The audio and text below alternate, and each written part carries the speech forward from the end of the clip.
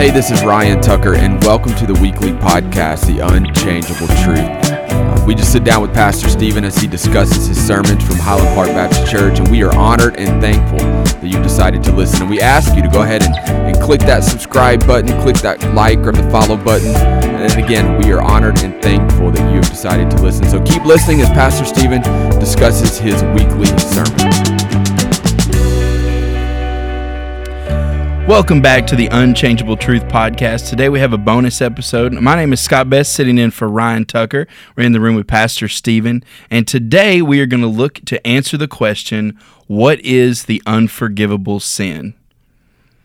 Yeah, we're glad to have you here, Scott. And Scott is on staff with us here as well at Highland Park, and he, I was telling him before the recording today that he's going to have some big shoes to fill because Ryan has set the bar so low.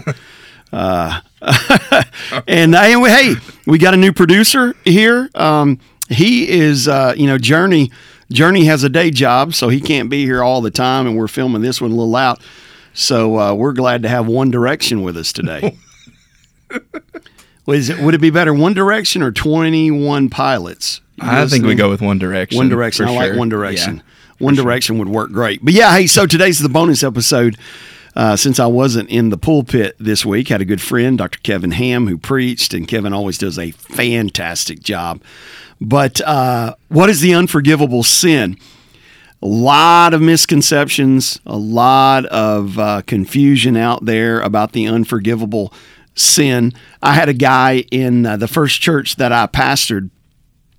Great guy. He was always there. He would help us, in various things across the church. And I'll never forget that I met with him one day, and he was really emotional. And he said that when he was in World War II, he'd done something he thought was so evil that he absolutely believed that he had committed the unforgivable sin. And I told him, hey, God will forgive every sin except the sin of unbelief. And I don't know, it didn't change his mind that day. Now, he never told me exactly what he had done, but he was convinced that he would never be able to go to heaven. And what was so sad is he attended church and he would serve the Lord faithfully. His family was active in the church. His children were very talented singers. But here he is. He's tormented with this belief. He had committed the unpardonable sin and he would never make it to heaven. And for everything I knew about Joe and his life, I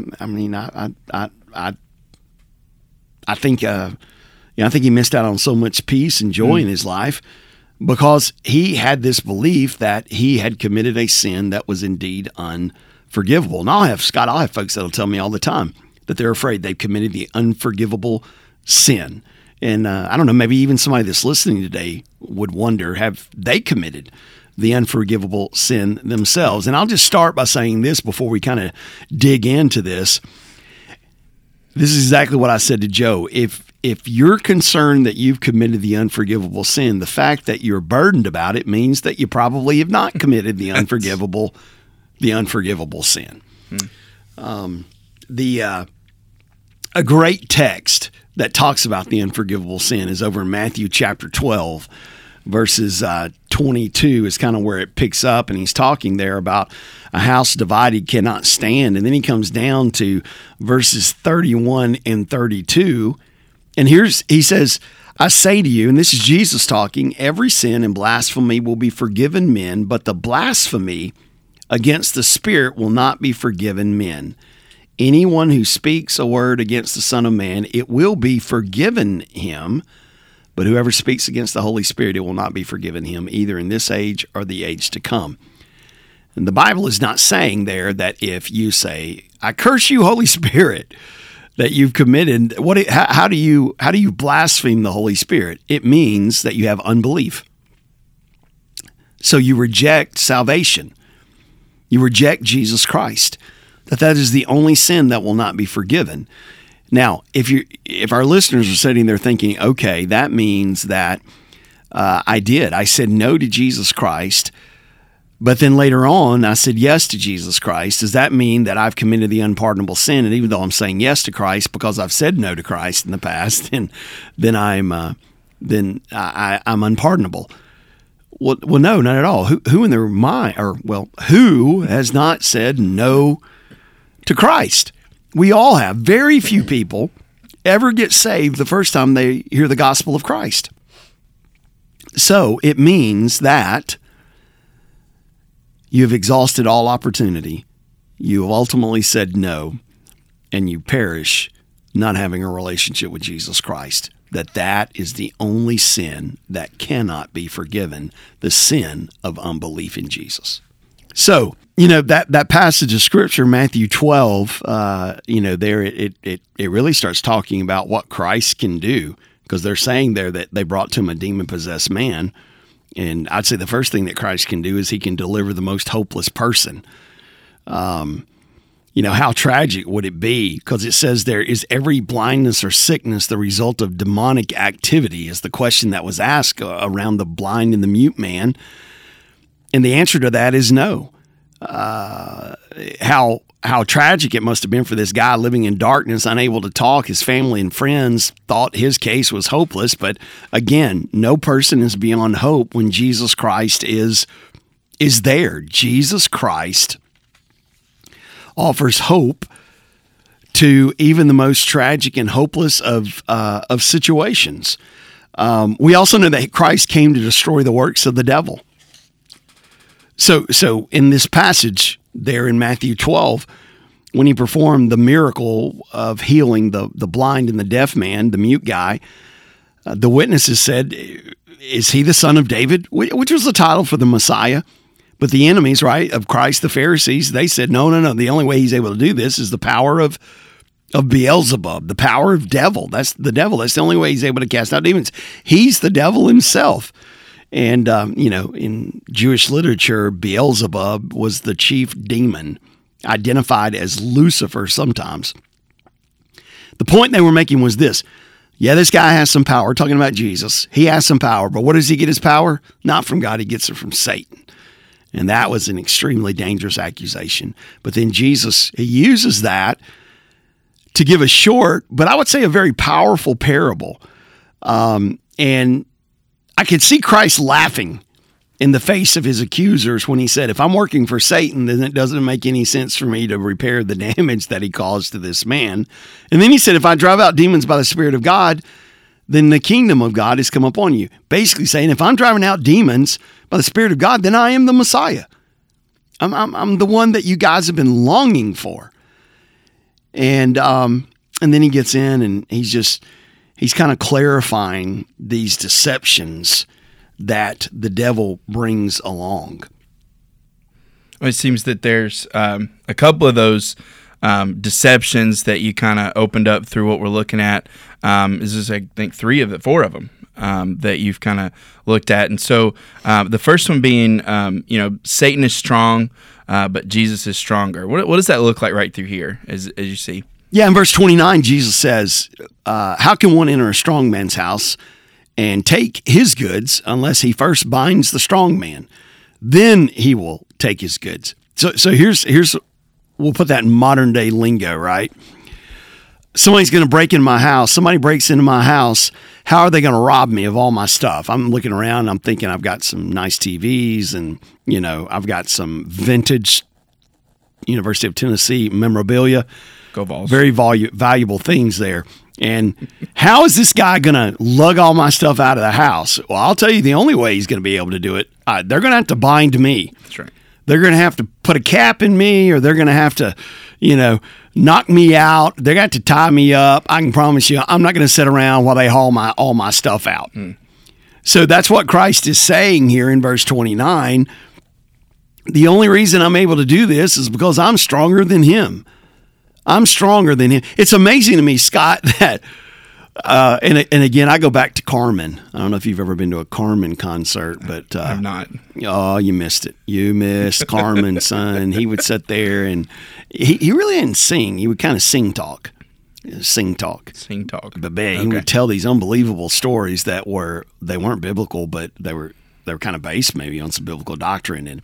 But it would always be there all right, here's Jesus and Satan. They're in a boxing match and Pray for him. Pray for Jesus. Come on, people. Pray that Jesus wins the boxing match. And, we kind of have this idea. It's in the 12th round. And, oh my goodness, Jesus' knees are getting real weak and wobbly. And he's got him on the ropes. Satan's got him on the ropes. Come on, Jesus. Come on, Jesus. Right? Bottom of the ninth. Jesus is down. There's 2 outs. He's up at the plate. It's a full count. Oh my goodness. Oh my goodness. It's nothing like that. It's a skunk. At all. It's a skunk. I've been coaching a baseball team, Little League baseball team for, a long time. I have a 14-year-old, so I've coached him every year in baseball ever since he was 4 years of age.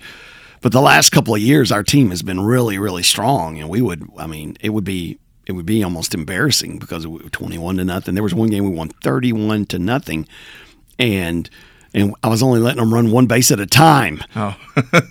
No stealing bases, no pass balls, and they were just stroking the ball. Boom, boom, gapping it. And I'd stop him at first. And then you have to look at the whole, is that kind of bad? Because now the other team knows you're stopping them. So is that disrespectful? So you should find yourself in a bad situation. So having a world-class undefeated team is not always what it's cracked up to be. But I've been on the other side of that, and that's even worse. But so they would run rules. Right, they would sit there and say, all right, listen, man, you guys are up by this much. No way they're coming back. Let's go to the house. It's over. That's what Jesus is. That's right. Jesus is, it's not even close. We've got to stop robbing God of glory by attributing attributes to Satan that only belong to God. That's good.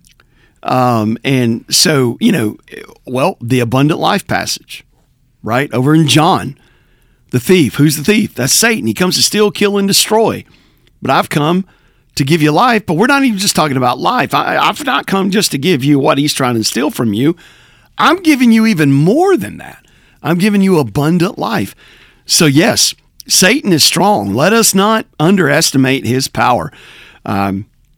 I think the sons of Sceva in the Bible underestimated the power of Jesus, or the power of the demons. Right? They called demons out of some possessed people. The demons come out, and the demons are like, "Hey, we know who Paul is. We know who Peter is. We know who Jesus is. We don't know who you are." And they beat the sons up. And that's why they're known as the black-eyed sons of Sceva, because they all had black eyes. They underestimated the demonic power and ability. The difference is they didn't have a personal relationship with Jesus Christ. They were mimicking what they had seen followers of Christ do, and the demons obliged them and put a tail whipping on them. But those that are in Christ, yes, the devil is strong, but someone much stronger came to bind him and to reclaim what was stolen. So I would say this: don't be afraid of Satan. Greater is he who is in you than he that is in the world. So that is that.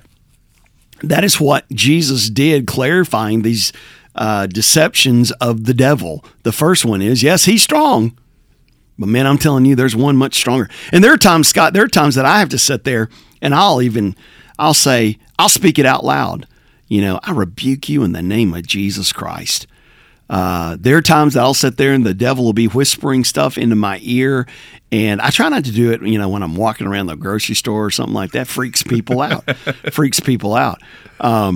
But there are times that I'll say, shut your mouth, Satan, you liar and father of lies. Let me remind you who I am and whose I am. That's good. And so, again, you don't have to be afraid. Don't diminish. Don't sit there and think he's some pushover. Oh, no, he's powerful. But, man, he has no power over you because of the great power giver, Christ. Absolutely. Yeah, I think that's a great reminder. And the second one, I think, when we talk about these devil's deceptions and, especially culture today, I mean, this is, this staying neutral about Jesus. People want to say that that's possible, that you can kind of play in the middle. But, as we see right here in verse 30, and I'll let you kind of go into it after this, but staying neutral about Jesus isn't possible. Absolutely. And I'll give you an old, it is a Southport fable. Or how about a Southport proverb? And when I say Southport, if you're not, I know we have a lot of listeners that'll listen to us up on the northwest coast of the United States, up in the Seattle area. Call out to them. They are our Seattle listeners today are our sponsorless sponsors, and we'd like to recognize them. But Southport, right outside of Panama City, it's not incorporated, I don't think. I know we don't have our own mayor, even though I wish that we should have, and I know the perfect mayor of Southport. It would be none other than Carl Ray Fondren III would make That's right. Perfect. I will lead that campaign. But a bunch of country folks, if you want to say rednecks, you can say rednecks. I am one of them.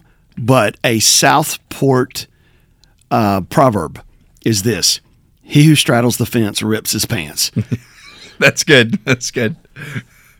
You can't stay neutral about Jesus. That's right. It is impossible. Anybody who would say that they're neutral about Jesus, then Jesus would say this: you're against me. He says it there in verse 30 in Matthew 12. Whoever's not with me is against me, and he who does not gather scatters. And folks say, well, that's the most narrow-minded statement Jesus ever made. Well, yeah, the super tolerant, pluralistic American religious mindset would believe that. Sounds intolerant. If you're not with me, you're against me. Doesn't change the fact that it's true. Not one bit. So Jesus is saying you can't straddle the fence. The very fact that you would say, "Yeah, I'm kind of in the middle on Jesus." Well, no, you're on the opposite end of Jesus to even make the statement. I'm kind of in the middle when it comes to him. I'm neutral when it comes to him. So here's what we mean by that, especially when it comes to the unpardonable sin. Either at this moment you're trusting him, or at this moment you're rejecting him. And the only thing you cannot do when it comes to Jesus is ignore him. And I would say it's as well, you can look at our daily actions. You can look at how we live our lives, how we use our words. That means we're either gathering people toward Jesus or we're scattering people away from Jesus. There are no neutral actions when it comes to Christ. So I'd say a real question for us to ask, and even our listeners to ask themselves, is, am I attracting people to Jesus by my lifestyle and by my language?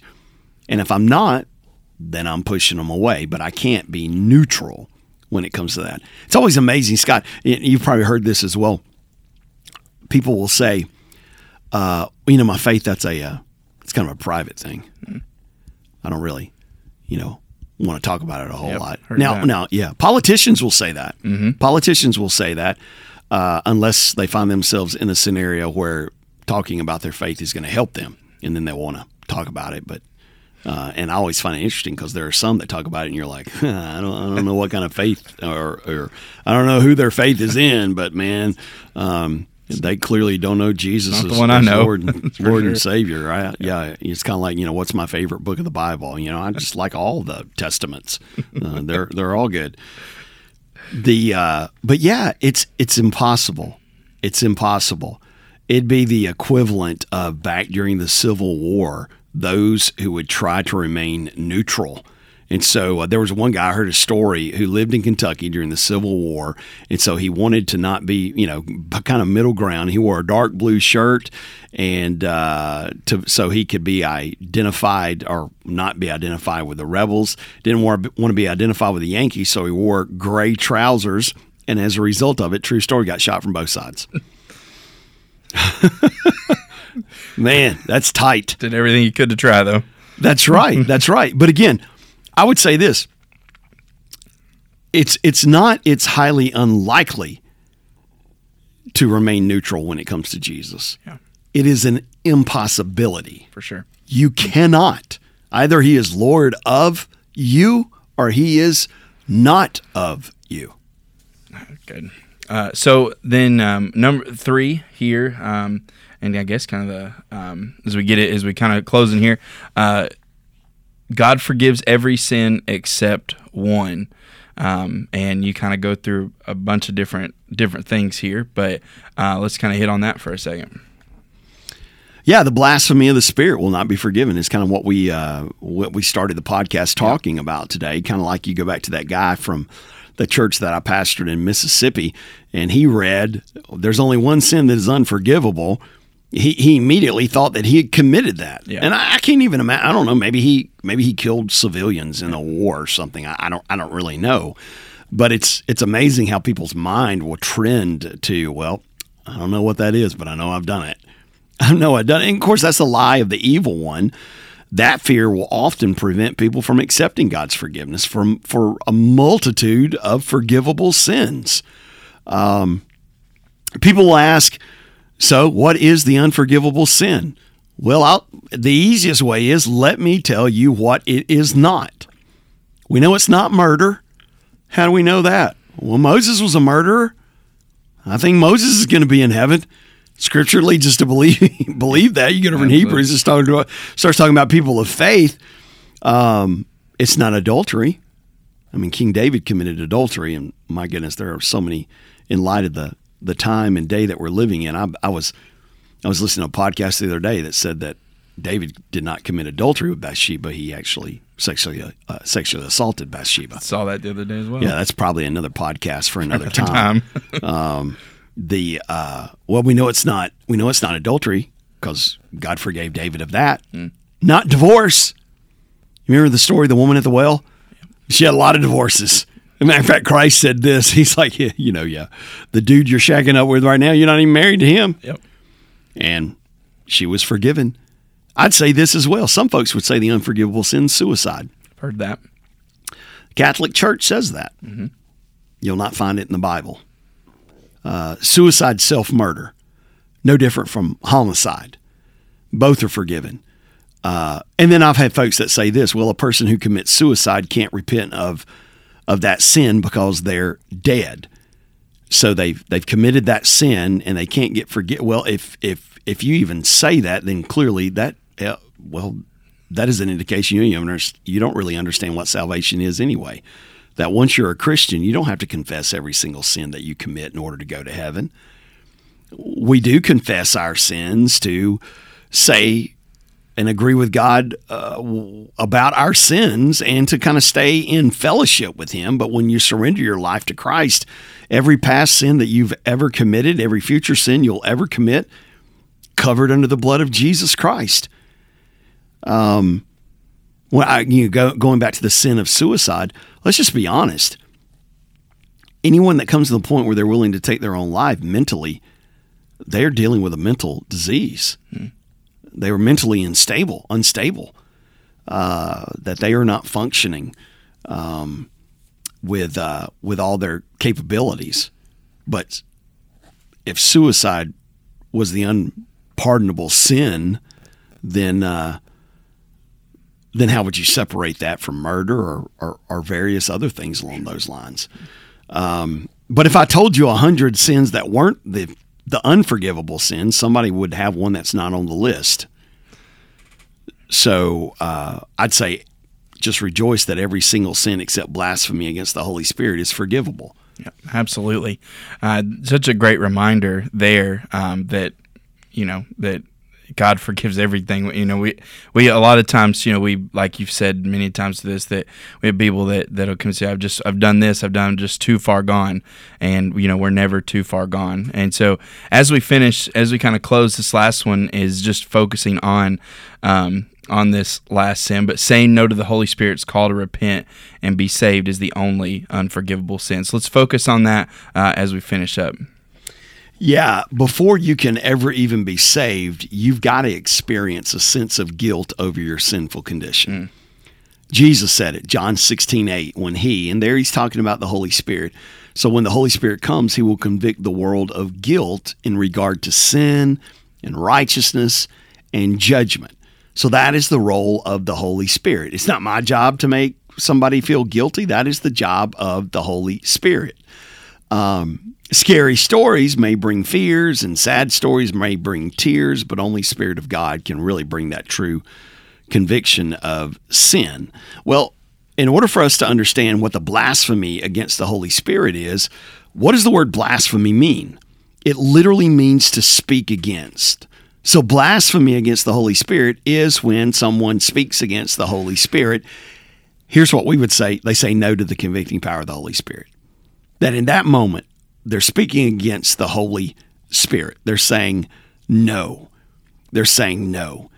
And there are a lot of folks there that have said no to the gospel message over and over and over again, that they've kind of developed calluses on their hearts. And so they've said no so many times that they have hardened their own hearts. And that's a very dangerous condition to be in when the Holy Spirit, when they no longer sense the conviction of the Holy Spirit of God. So Billy Graham, and it's not our Billy Graham at Highland Park, even though a great guy. And we have a great guy named Billy Graham at Highland Park, and he is Air Force. And I love to be able to tell people that I'm Billy Graham's pastor, and that is the God's honest truth, not that Billy Graham. But there's a great book out there. Billy Graham has written so many great books. There's one called The Holy Spirit, and he gives the best definition of the unpardonable sin that I've ever read. Here's what he writes. He says, the unpardonable sin involves the total and irrevocable rejection of Jesus Christ. So it is rejecting completely and finally the witness of the Holy Spirit, which declares that Jesus Christ is the Son of God, who alone can save us from our sins. No one has committed the unpardonable sin who continues to be under the disturbing, convicting, and drawing power of the Holy Spirit. But when a person has so resisted the Holy Spirit that he strives with him no more, then there is eternal danger. So I'm going to go back to what I said at the beginning. If you sit there and are saying, oh my goodness, have I committed the unpardonable sin? I'm worried and I'm concerned that I've committed the unpardonable sin. The very fact that you would be under conviction that you may have committed the unpardonable sin is evidence that you have not committed the unpardonable sin, that the Holy Spirit of God is still striving with you. And I would say the answer to that is, I surrender to the Lordship of Jesus Christ. I put my faith and trust in Him. Save me, Jesus. Forgive me of my sin. Come to take residence in my own life. That as long as that worry is there, as long as that conviction is there, that is evidence you have not committed the unpardonable sin. Well, that's good. Well, we appreciate you joining us today on the Unchangeable Truth podcast, and as we have answered the question of what is the unforgivable sin. So we will see you next time.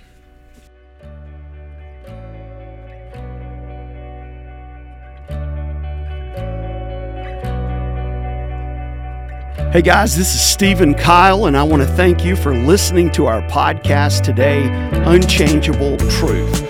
This is a ministry of Highland Park Baptist Church in Panama City, Florida, and we would love for you to visit us if you ever find yourself in the Panama City area.